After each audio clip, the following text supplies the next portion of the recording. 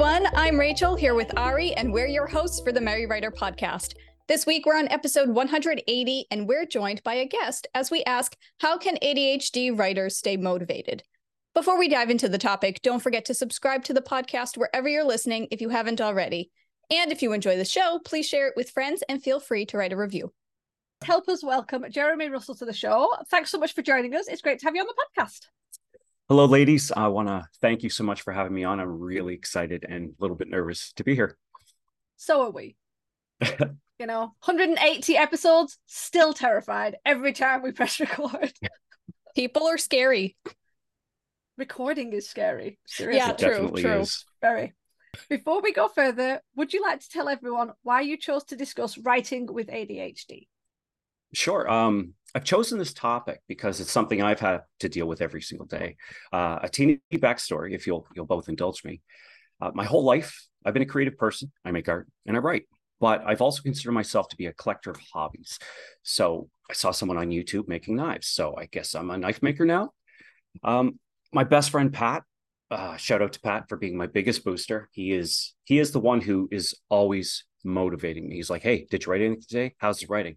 Well, I want to read what you're writing." He is the epitome of a backup booster person in your corner. He's my ride or die. But he took me out spray painting graffiti in an abandoned train yard. And turns out I'm a professional street artist now, and a myriad of others. So fast forward to when I was diagnosed with ADHD about 8-ish years ago.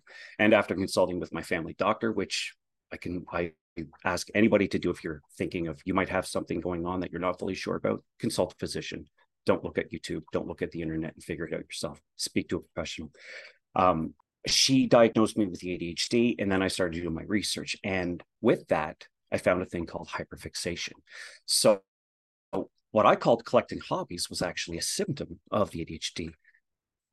But writing and the art, they remained my constants. They were my fixed points.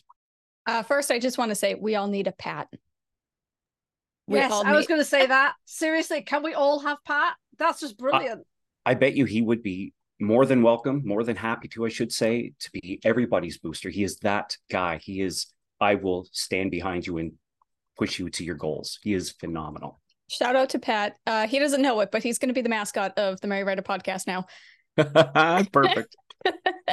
But I have to like piggyback on what you said about collecting hobbies, because I do the same thing.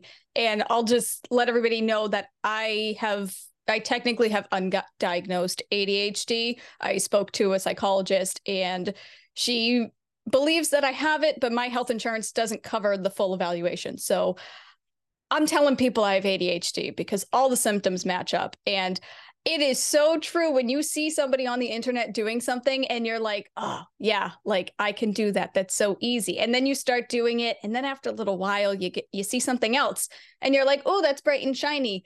So then you move on to the next hobby and so on and so forth. And it's a lot of money down the drain.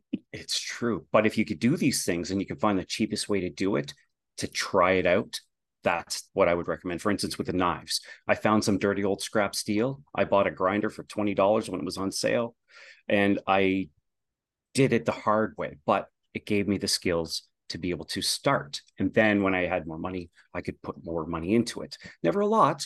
But then after a couple months, I'm like, on to the next, just like you, the bright and shiny thing. Yes. Yeah. But it's great too, because I feel like a lot of people see it as not necessarily a good thing. But I love learning, and the fact that I can tell people that I have all of these different skills, random skills, yes, but I don't know what the word is. What's the word? Versatile, very versatile with a lot of different things.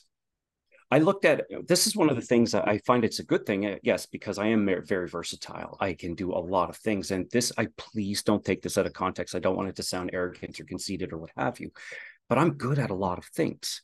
But I'm not great at anything. I want to be great at one thing. I want to be great at writing. And so I have to really think, okay, is that something I'm genuinely interested in, or is this hyperfixation? And if it is, and I know that, if I can recognize it, I will maybe move on and come back to it after I've finished my friggin' book. So I have to be able to prioritize. Yes, well, that's the thing. You have to be able to recognize it. That's an excellent way of Yes. putting it. So, with that said, I'm just going to follow up with that and ask you, what is your thought process like? It's tough because at all times I have this internal dialogue going on in many different directions and on many different tangents. So there are always songs playing. There's always music in my head, even right now. Like it's Turn the Beat Around. I think that's Gloria Estefan. I don't know why, but there it is. Um, so there's always songs. They never go away, change once in a while. I think I'm always thinking of scenarios, what will never happen in real life, and many of the outcomes, various actions that I could take should they happen, and the groceries that I have to get. Like even today, I know I have to go and get a tire.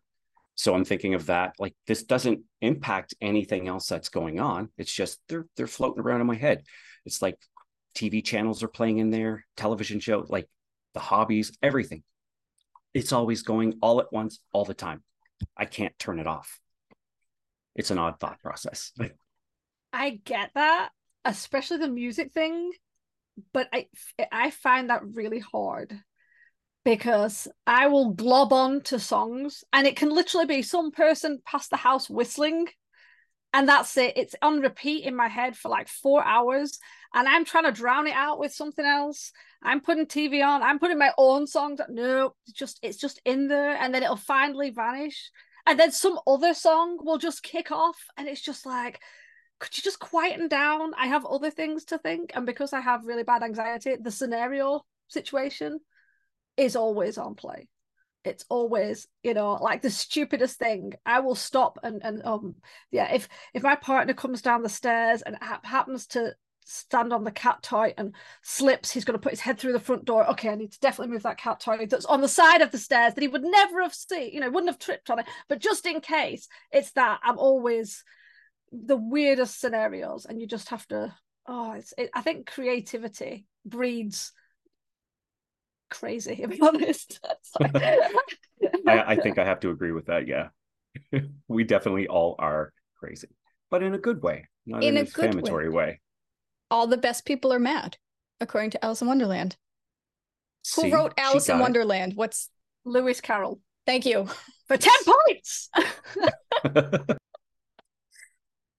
Wow. I have nothing to add to that other than I agree because both of you just described my brain to a T.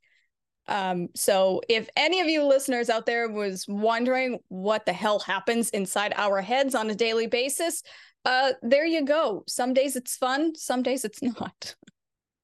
To add to that, some days it's not. You'll get hung up. You may even think like this as well. You'll think of something that happened many, many years ago and you dwell on it. And it's a bad thought. It's a bad memory. It's like, why won't I get this out of my head? Like, and you just dwell and dwell and dwell. So yeah, sometimes it's good, sometimes it's not. Can I just throw in an extra little thing just to follow on from that? I don't know if it's just me, but as well as that, yes, I remember something from way back that was embarrassing or stupid, or even not even something like just something random where I thought I probably should have said something a bit different. It wasn't a bad thing, it wasn't an argument, just should have said something different. Well, yeah, but I'm 20 years older now, so I would know that. But I will randomly put an image in my head that I don't like. Like I don't like the image of spiders. I think they're incredible creatures. I love studying them, but I can't look at them because they upset me. And every now and then I'll just be dooping along, and then my brain will go, "Hey, do you want to see something? Here's a giant spider image you saw, 20 years ago. Just keep looking at that." And it's like someone standing in front of you holding up a picture, and when you're trying to like look away, they're like, "No, come here, look at this, look at this." Does that ever happen, or is this just a me thing? It definitely happens to me. If I could just interject some levity there. You don't like looking at spiders, but I'd like to challenge you to look at a certain spider that I think is the most beautiful, adorable little thing in the world. I'm not kidding. Cute spider? Because I've seen it and it scares me. The flamingo spider. Is it the little one that's got the cute face? It has a cute face, but it also has like face. these little, I guess, flourish legs that come up behind it. It does this little crazy dance. It's how it attracts the opposite sex. It is the most adorable little thing in the world. I think you should just give it a chance. I have an issue because I don't like, it's what I call the over the head motion that its legs make. that creepy over the head motion with the front legs. Yeah, that's just That's dancing though. no, They have moves like Jagger, I as your know, kids I but think say. it's put I me just off want to dancing. say, I just looked it up on my phone and no thank you. Exactly. Wonderful creatures. Don't I want to did see not it know ever. that existed. They're so cute. Oh my gosh. Sorry for taking us on a tangent. I will stop talking about spiders. No, I mean, that's fine. I mean, if anything I've learned, I have never had an original thought or anything because you guys seriously have just like, which is actually reassuring to know that you guys go through that as well, that it's not just me, because I think that's also a huge thing with ADHD or any type of like mental illness or anything. You feel like you're so alone and you're the only one that has these problems, I guess, but no, we're all in this together, people. We're a community Yes. of crazy writers. Yes, exactly. Exactly. So, with that said, we'll actually get into the meat of this episode, and I'm just going to throw it at you. What struggles can writers face if they have ADHD? This is a big one. This is, again, something that we struggle with every day. So, my first one would be lack of motivation. That one is massive. You'll sit in a funk. You'll be like, you'll be in your head. I have to do some writing. I have to write. I'll be sitting down thinking about what I want to write, what I need to write, what is coming next. But I'm not putting my pen to paper and actually doing the work. And it's a hurdle. It's something I actively try to work against. Now, even though I want to write, little things will suddenly become really important. That my cat's ear is flipped over. I got to go and fix that right away and flip it back. Whew, I am a hero today. No, or it was a couple of months ago. I was thinking I have to write, and I was on the stove. I was getting ready to cook supper. I was like, man, these knobs are filthy. So I took them off and I threw them in the sink full of water because I was doing dishes as I was cooking, and I was cleaning them. And in my head, I'm like, got to go over and write while I'm doing all of this. I'm like, these knobs on the sink are filthy too. I got to take these off. So I got the screwdriver out and I took those off and I threw the. All of these little things just kept popping up, and it is, everything will become very important all of a sudden, stuff that you wouldn't even think of normally, because you're avoiding doing the work. And the motivation isn't there, but the want is. It's hard to explain. I don't know if I can put that out properly. No, I get that. Does that make sense? No, it does. I totally get that. Because as Ari mentioned earlier about creating the scenarios inside your head, I cannot tell you how many times I do that. I'll just pace around my room, around my house, and I'll be creating all these different story scenes in my head. And then when I actually go down to write it down, it's just lost on me, or the novelty is gone because I already wrote it technically. I told the story to myself, or I just don't have the motivation to get in front of the computer and actually type it out. And I know, Jeremy, you mentioned earlier, I mean, this was pre-recording, so nobody heard this, but you sometimes dictate what you hand wrote. I sometimes try doing that, but a lot of times when I speak really fast sometimes, and so the computer distorts my words, and then I'll say a sentence or two, and then I'm like, oh, I gotta fix that. So then I go back and I edit it, and then I lose my train of thought. It's like, yeah. It's just a domino effect of, I just lost the word. A domino effect of motivating yourself to write, but just not writing everything. Of stuff. Yes. Yeah. I definitely know what you mean. It's one thing outweighs the other, which outweighs the other, which outweighs the other. Now, like you had mentioned, we'd spoke off camera before we were recording, and I showed you the books that I use to write, because to our audience, I'm of the age where I learned how to write cursive in school, and so I still write longhand. It's comfortable for me, and that's another thing with having I don't want to say a mental deficiency, because ADHD definitely is not a mental deficiency. It's just something that you have to try to work with. You have to use it in your life in a way that is beneficial to you. So I use longhand writing because it's comfortable.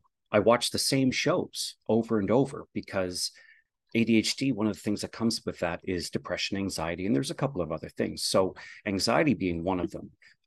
I will start watching a program, a series, or what have you. I don't binge shows. I can't do it. But just I'm on to 10 other things. But if I don't know what's coming, the anxiety subconsciously sometimes will be like, we're good. We're just not going to watch this anymore. However, there are shows that I've watched fully, like Bob's Burgers, Mrs. Brown's Boys, Brooklyn Nine-Nine. I will put those on in the background when I'm doing other things and let them play. I've watched them more times than I can remember because I know it's coming. I know where the beats are. I know where the laughs are. And there's no anxiety-inducing things to make me feel anxious. And so it's easier to deal, I guess. So I think I got off topic there, but and I lost my train of thought as well. But it's one of those things.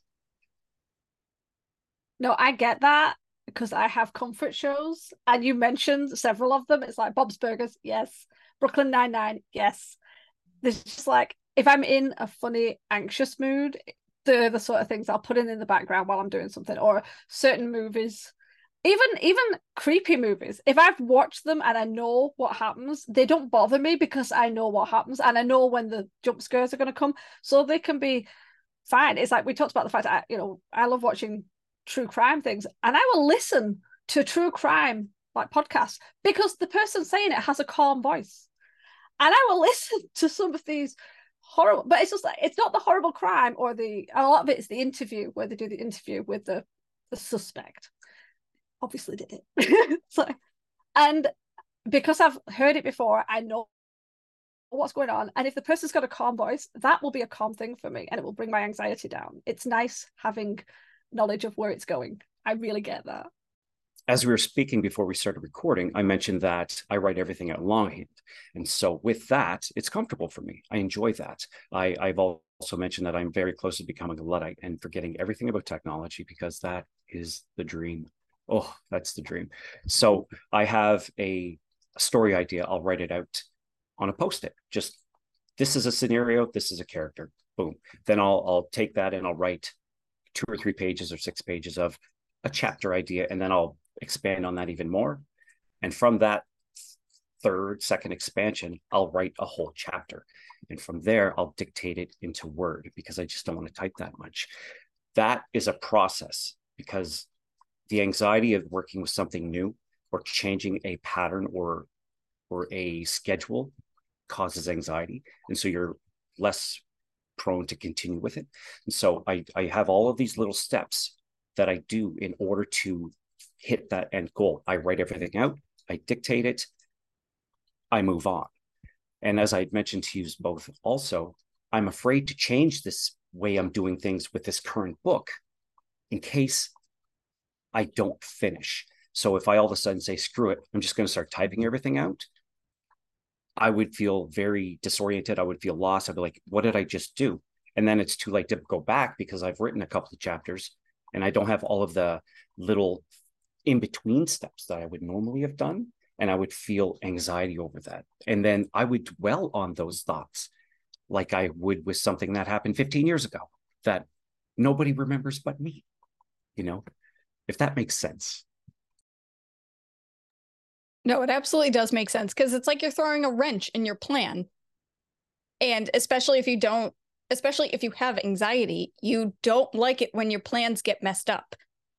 And it's even worse if you yourself are the one that threw the wrench in the plan, because then, I don't know if you guys do this, but then I will start belittling myself because I'll be like, why did you do that? You knew you were going to get upset if you did this way. And you did it that way anyway. And then it's like, and then you get on the guilt train and it's like, it's a whole nother domino effect. It's true. And that's the other thing. If I'm doing these little things that are taking me away from writing, when I'm done those and, it's time for bed because I have to work in the morning, in bed, I'll be laying there thinking, shoot, I should have written. Why wasn't I writing? I should have been. And I'll beat myself up over that. Like, it's absurd. Like, the human brain is absolutely absurd. More struggles, just one. It kind of will get back to that. I guess it would be just being distracted. So you have a lack of motivation. And with that, those little distractions, like flipping my cat's ear over because it'll bug me all day, like those little distractions, those are crippling if you don't have motivation. So it happens to us all, but then we dwell on like what I have here. Like, remember when that dog looked at you funny when you were 6? Well, we're going to think about that for the next 4 or 5 hours, because what was that dog's thinking? I don't understand what I did wrong. I was 6. Your head goes in a million different directions, if that, of course, again, makes sense. Something you just mentioned when you answered that question, when you were talking about how the lack of motivation, but you still wanted to write, you still wanted to do things. And that's one of those things where a lot of people are like, just write, or, you're procrastinating because you've got fear. And often it's not fear, it's just this disconnect, especially with as we've talked about, different types of mental health issues, which is like using a different operating system and you're trying to make it do something. I like that analogy. I like that a lot. Like using a different operating system. I miss Windows Vista, and people laugh at me for it. I enjoyed it. No. I went through almost all of them, and no, we're not going to accept that Vista was good. No, it wasn't. Okay, it was bad. We'll say Windows XP then. But if it's like trying to write with Windows XP and using a high-end writing software, they're just not going to work together. And that's kind of the disconnect that we have, and it's so tough. Yeah. So you've got this issue where it's like you want to write, the passion is there, the ideas are there, there's just a block, if you will, but not a writing block. And obviously, as you said, you can drift off into other things. So with that being said, since motivation is kind of important, how can writers with ADHD stay motivated as much as possible with their creative projects that kind of needs that sort of focus and draw? This is a big one, and it's not easy for everybody. And my first point for that would be to surround yourself with writers, or even just one person who writes. Last year, I met this terrific fella at work, Paul. He's like me, a bit younger. He's the handsome version of me, like a Jeremy 2.0. I mean, he doesn't look like a homeless guy at all, like I do, but he's also a writer. He's a writer of short stories, and just talking to him about writing, it was just this inspiration. Like, we spoke, and all of a sudden I needed to write. Just that little bit of interaction, it ignited such a spark of inspiration in me that was almost cathartic. My wife's cousin, Shauna, she is a writer. She's writing a tale set in Wales.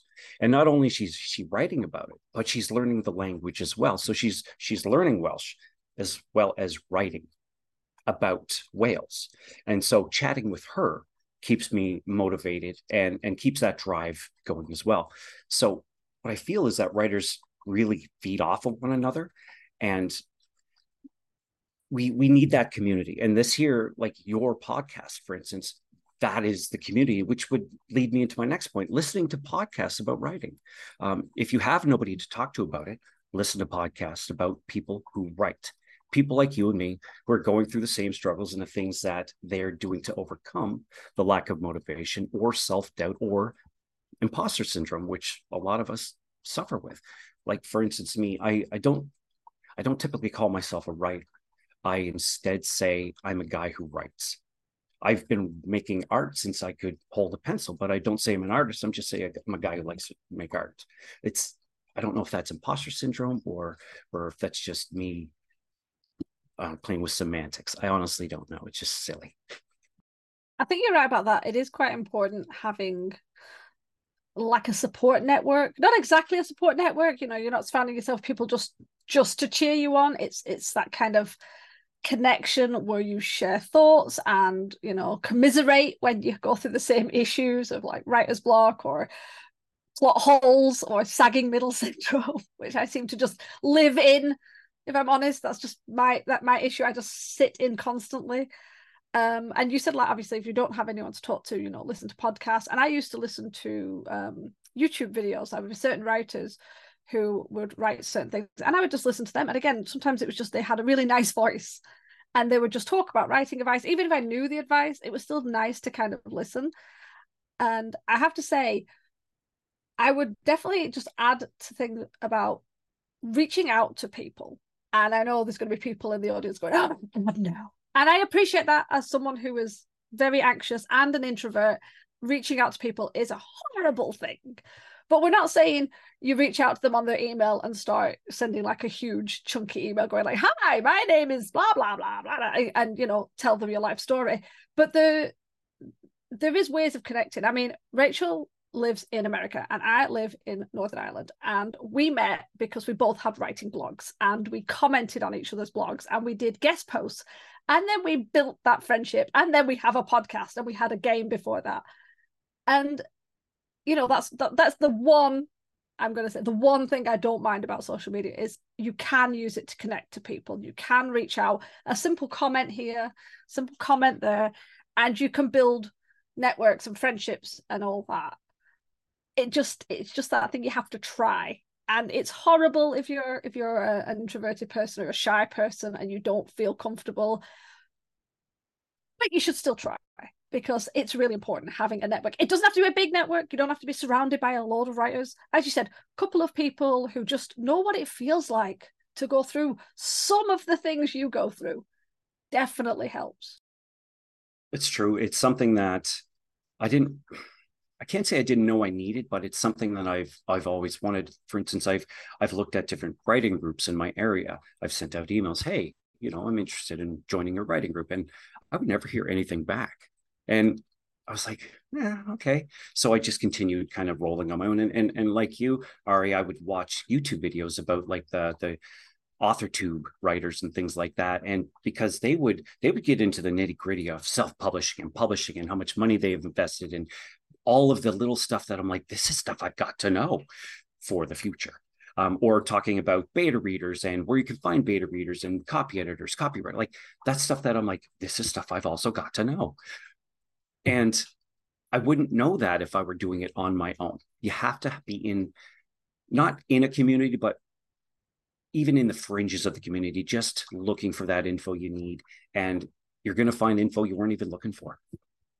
You guys are hilarious, because while I do agree with you about reaching out to people and, you know, listening to podcasts and like connecting with other writers and stuff, because it's true. It absolutely is true. I got to say, after we meet with guests on the podcast, I am way more motivated to get writing done than ever before. But I'm actually going to like piggyback on when you guys were talking about comfort shows earlier. That's my motivation. I'm like, forget other people, forget other writers. I write cozy mystery. I'm going to watch my comfort show over and over again. I'm going to watch Psych, and I'll have that on. I'll watch a few episodes. Sometimes I'll have it on while I write. And that's what helps me. I was part of a writers group like years ago, and COVID kind of disbanded it. We tried doing it virtually and it just fizzled out. But now I meet with the original people of the group once a month after all these years, and we just get together to play Dungeons and Dragons, which in a way is still technically writing. We're just not physically writing it. It is writing. I couldn't agree with you more, because you're using that creative part of your brain. And those little adventures that you were on, I don't want to say little, like it's demeaning, like those adventures, those big, huge epics you're on, you might even glean little ideas from those that you could translate into your story. You're like, wait, that problem I've been having, we solved that during this quest. And so you can pull from that. It's not a writing group, but it's a group that's being creative, and you can then progress your book through that. Yeah, absolutely. I agree with you. Because again, as I write mostly mystery, but I do have a few fantasy ideas tucked in my back pocket that are like D&D-esque, so to speak. And it's true, because they're also a group of writers, so it's easy. It just kind of slip into your character, and it's, you know, there's nothing silly about it or well, actually there's a lot of silly. We're a very chaotic group. But yeah, it's just, I guess in a way, definitely connect yourself with other writers and other people, but also just connect yourself with other creatives as well. Because even Jeremy, as you mentioned, how like you started making knives and things like that. Any type of creativity is art, because it's subjective. I feel like a lot of people go through similar issues as writers. Like many artists have imposter syndrome. So even if somebody is not writing a book, you can still connect with them if they have like a canvas painting that they're working on and they step back and they're like, oh, it really doesn't look like the dog that I was trying to create. I mean, we're all going through the same thing is what I'm trying to say in a really roundabout way. No, it's true though. You got there in the end. No, I'm just kidding. But you're 100% right. And I gotta again roll it back to my biggest booster, Pat. Like he taught me a lot about the art that I do today. He was a graffiti artist. He's man, the guy's an artist of everything. Give him some duct tape, give him some stickers, give him a piece of paper towel, and he will make a sculpture that you'll be like, what? Well, he taught me Photoshop, he taught me graffiti, he taught me different types of painting styles. Like the guy is a renaissance man when it comes to that. And so even just having a friendship with a creative person makes you more driven to be a creative person yourself. You might not be as good as them, or you might be better than them, or what have you, but you're learning from each other, you're sharing those ideas, you're back and forth, and you're growing together as artists, as friends, as people, all that poetic stuff that falls in line with it as well. But it doesn't always have to be about writing, but those creative outlets will correlate with your writing because, hey, all of a sudden, I have a blacksmith in my story. Hey, turns out I know how to make knives. and I can kind of move through it with that. So all of those little endeavors that I go on, I could use those at points if I really want to, because I have a good foundation and an understanding in them. So it might not have been about writing at the time, but maybe now. And it's just all about because I have creative friends and surroundings that propagate that. Well, yeah, that's kind of what we were saying earlier about how we have many skills and stuff because we collect all those hobbies and then we can input those skills into our writing and into our characters. So see, it works. It's all one big circle. It's great. So what are some useful techniques writers with ADHD can use to help keep them focused? One of the benefits that I found with dealing with ADHD and having your mind go in 100 different directions at all times, and in the many ways you approach situation, we have a natural way of brainstorming. We're natural brainstormers. I've never had a lack of creative thoughts. I have a small notebook with short film screenplay ideas, novel ideas, invention ideas that I've wanted to patented, art ideas. There's just so many all of the time. Creativity is never an issue as my brain is always up to something. Like, I don't even get it. But it gets really noisy in there. And then being able to understand why my mind runs the way it does, it helps. So being that my mind is everywhere all at once, I'm always brainstorming things. And I try to, with time, I learned how, but try to focus that towards what I'm currently writing.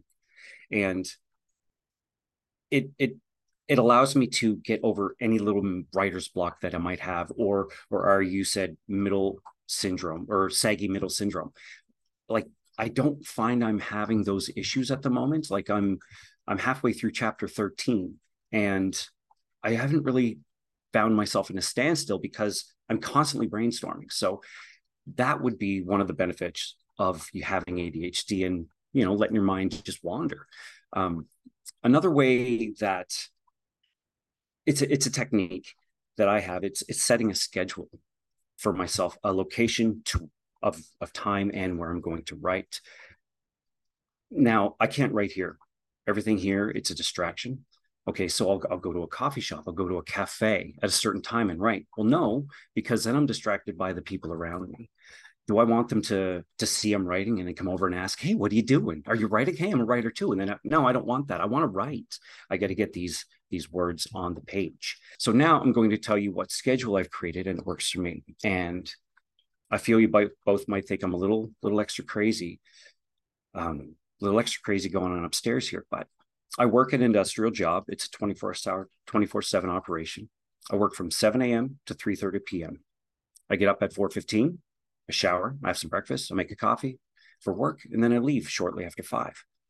I arrive around 5:30 a.m. I will sit in the lunchroom in the peace and quiet with no distractions, and I write. That's it. I go to work 90 minutes early every day so I can write, and it is glorious.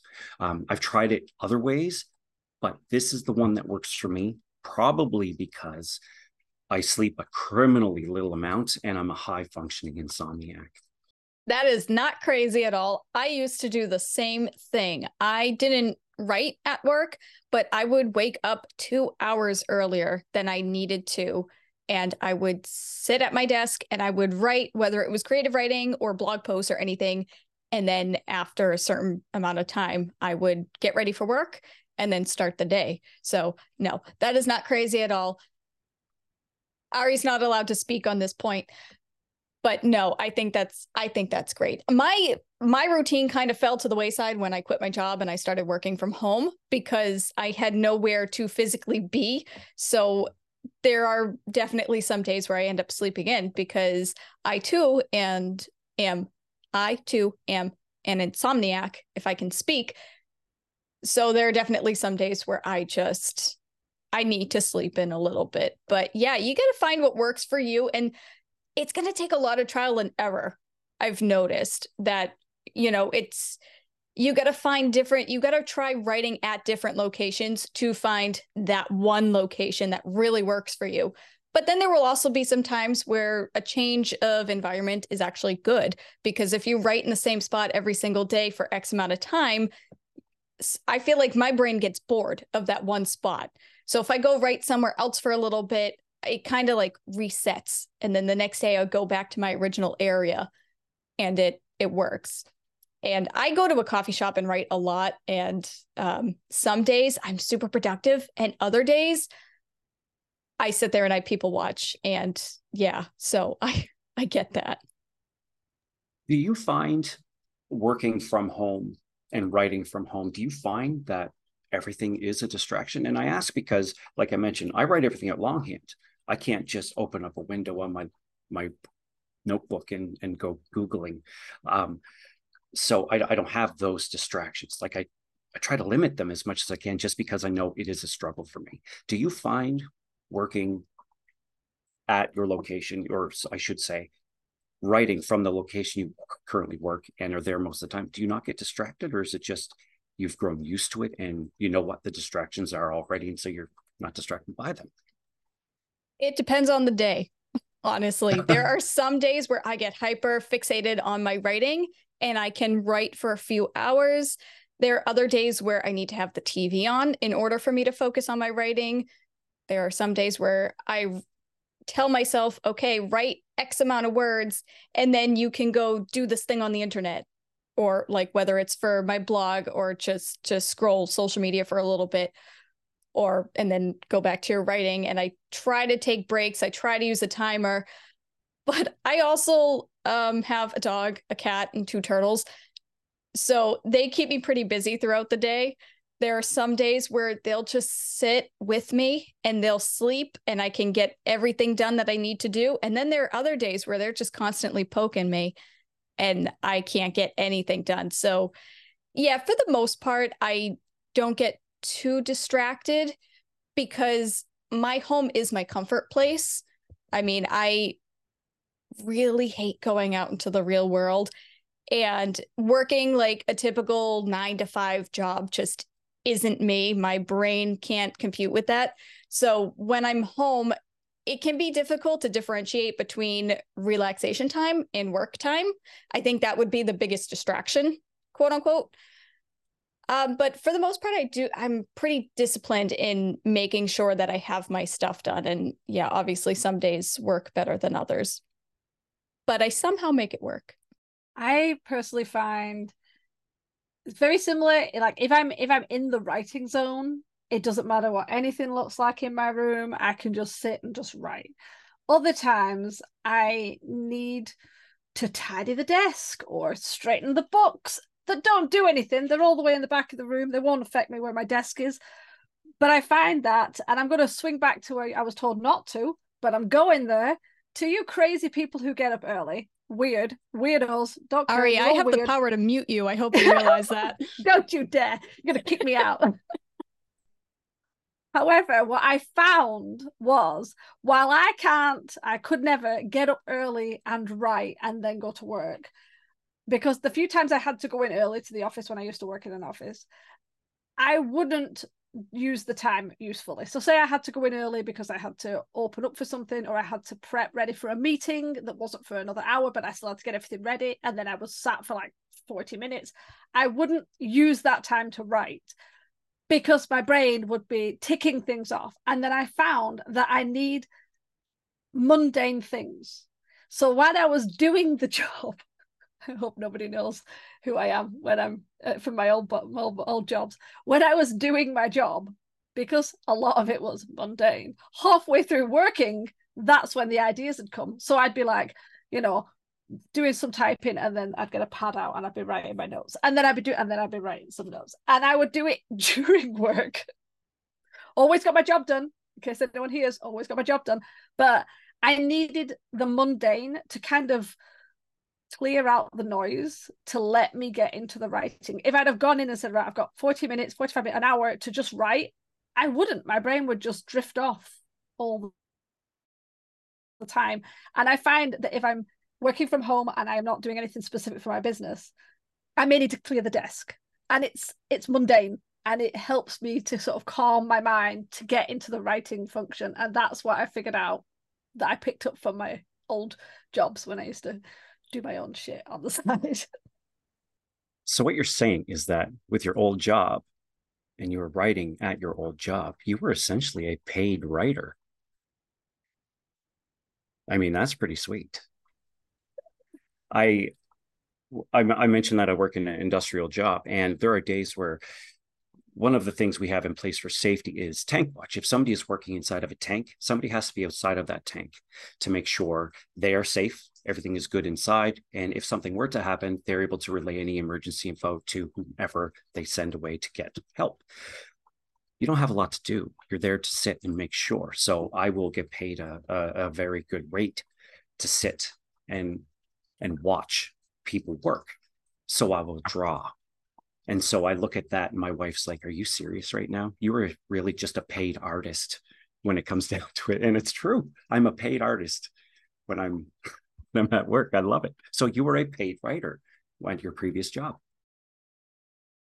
Exactly. It was never like I didn't get my work done. I wasn't like, oh, I'm just writing all the time. It was literally I would work on a project, and once the project got to the end, before I opened the next one, I'd just write some notes down. Or it would literally be like one line in between doing other things. So when I'm on the phone, I was waiting for a call to connect, or on some boring meeting conference call where I for some reason had to be on there, but I had nothing to say and it was not really necessary. So I'd just be writing my notes. And yeah, it was finding little snippets, but I found I was better doing that than trying to take like a whole chunky hour. I found that I had more quiet moments in my head to write it down. So yeah, definitely find what works for you. And it's not always what you expect either, because I bet there are times when at the beginning that you didn't think that getting up at 4:15 was what you needed to do to be a writer. It would never have crossed my mind, but I remember like years and years ago, like I'm talking like 20 years ago, I would get up early just because I couldn't sleep. I'd be awake.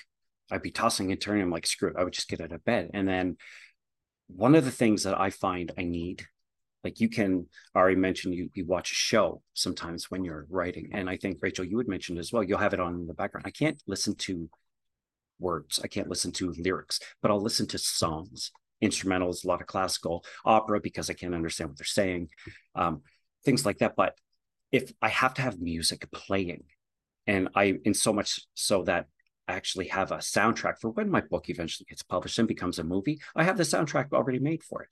So I listen to that. And that is it's almost like a switch. If I start listening to it, it puts me in a frame, a headspace that allows me to get those creative thoughts out and on paper. But that is another thing that I feel I need.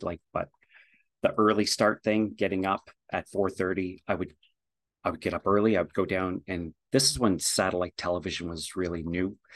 I would find this ambient drum and bass radio station on the television, and I would just write because it's lo-fi, very low key and nice. And that's what I needed. But that was at that time the environment I had, and I didn't get distracted. If I were to try that today, I would be distracted. So I have to leave the location I'm in, and it makes it better. You do bring up a good point, because there are times where I have my show on in the background and I don't always get distracted because I've watched it so many times that I can sometimes tune it out.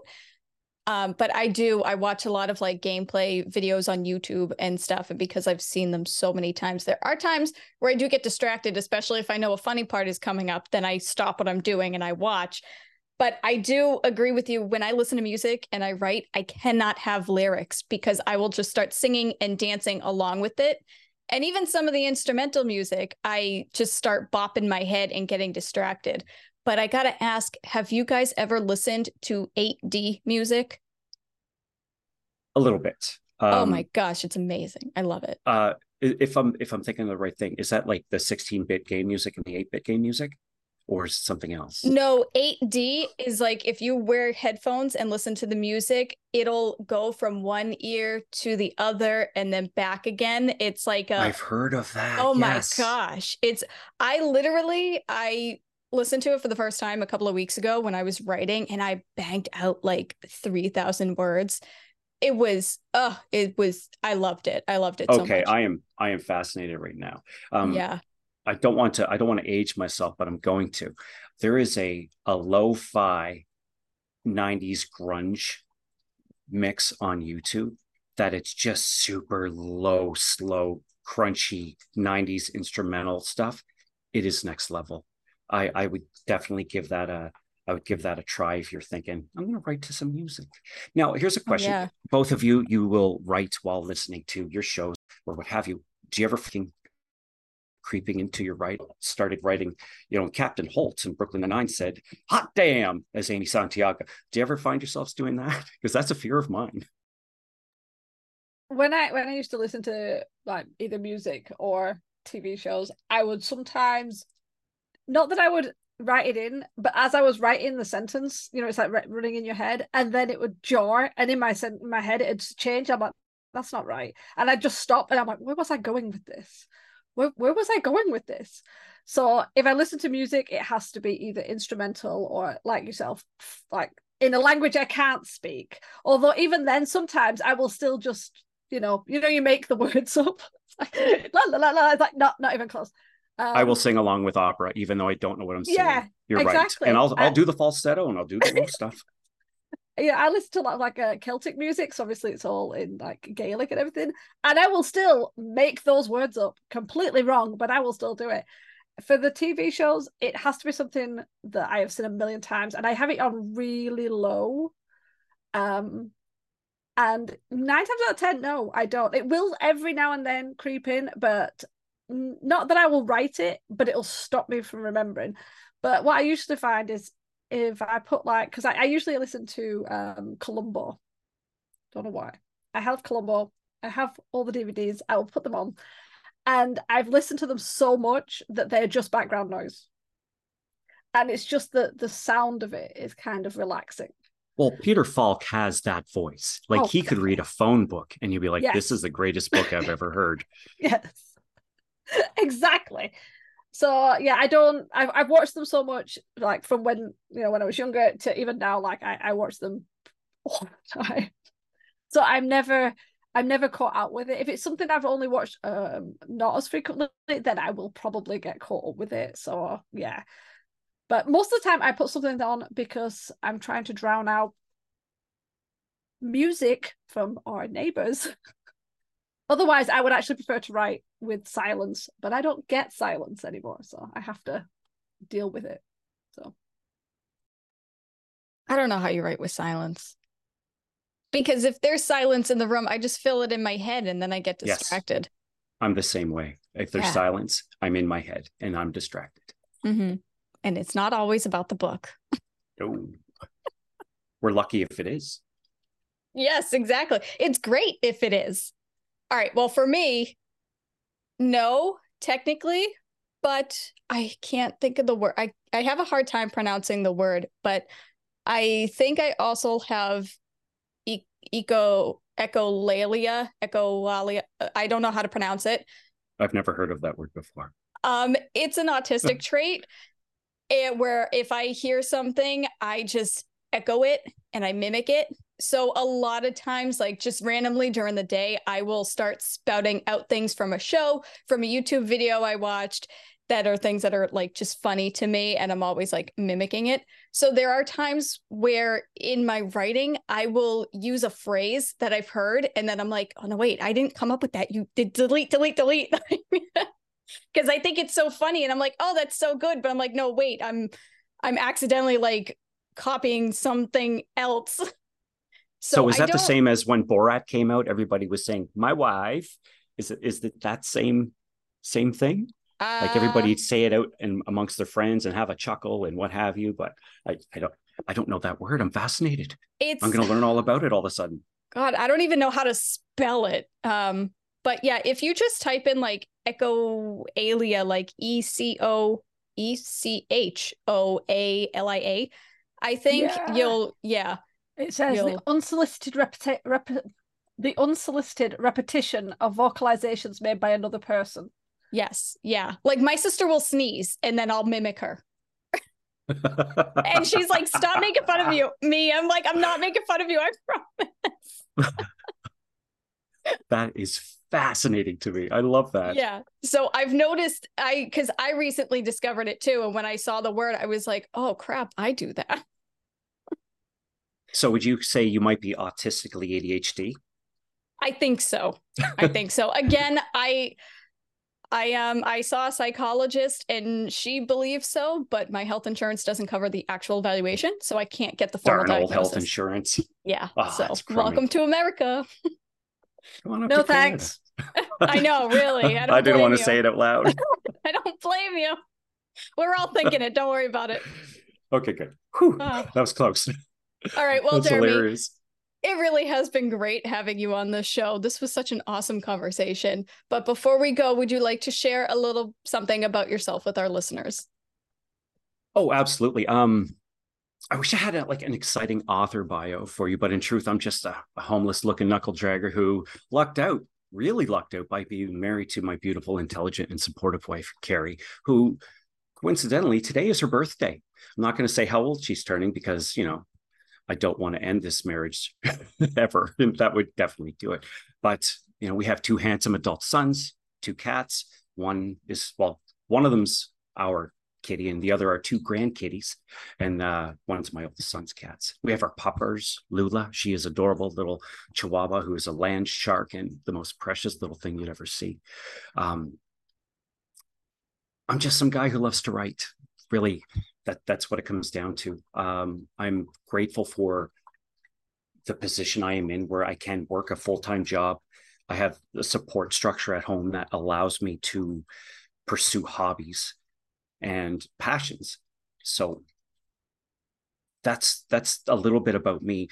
But in social media, I know we mentioned social media a little bit in the podcast, and I unfortunately don't. I, for whatever reason, just couple of weeks ago just said I'm done, and that is, I think, a very ADHD thing to do. It's kind of black and white. It was there, and all of a sudden I'm like, okay, I'm done with social media. So I actually only had Instagram, and I think I had just gotten TikTok, and so I just closed them. I closed everything out because they were distractions. And it's so strange because when I'm at work in the morning, before I would be writing away and I'm like, oh, I got to look at this Instagram for whatever reason. And I did. And then all of a sudden 5 or 10 minutes were gone. And I'm like, shit, I could have been using that time to write this beautiful prose. No, of course not. It's not beautiful prose. It's just something. But I took away from what I was trying to accomplish. And so now if I'm picking up my phone while I'm at work, it's to check the time to see how much time I have left before I have to go. And so that's really me in a nutshell. No social media, old homeless looking dude, almost a Luddite, still writing cursive. I'm basic. I'm a basic bitch, as you kids say. All right. I mean, really, kudos to you for getting rid of your social media. If I didn't need it for work, I wouldn't be on social media anymore either. I'm really getting sick of it, but that's a whole nother conversation for another time. But honestly, seriously, thank you so much for joining us on the podcast. And all of Jeremy's links will be in the description below. So you're not on social media. So no, we won't have any links. I don't have any links. Never mind. You know what? Everybody just website. Comment the crap out of this episode and give Jeremy a thumbs up, okay?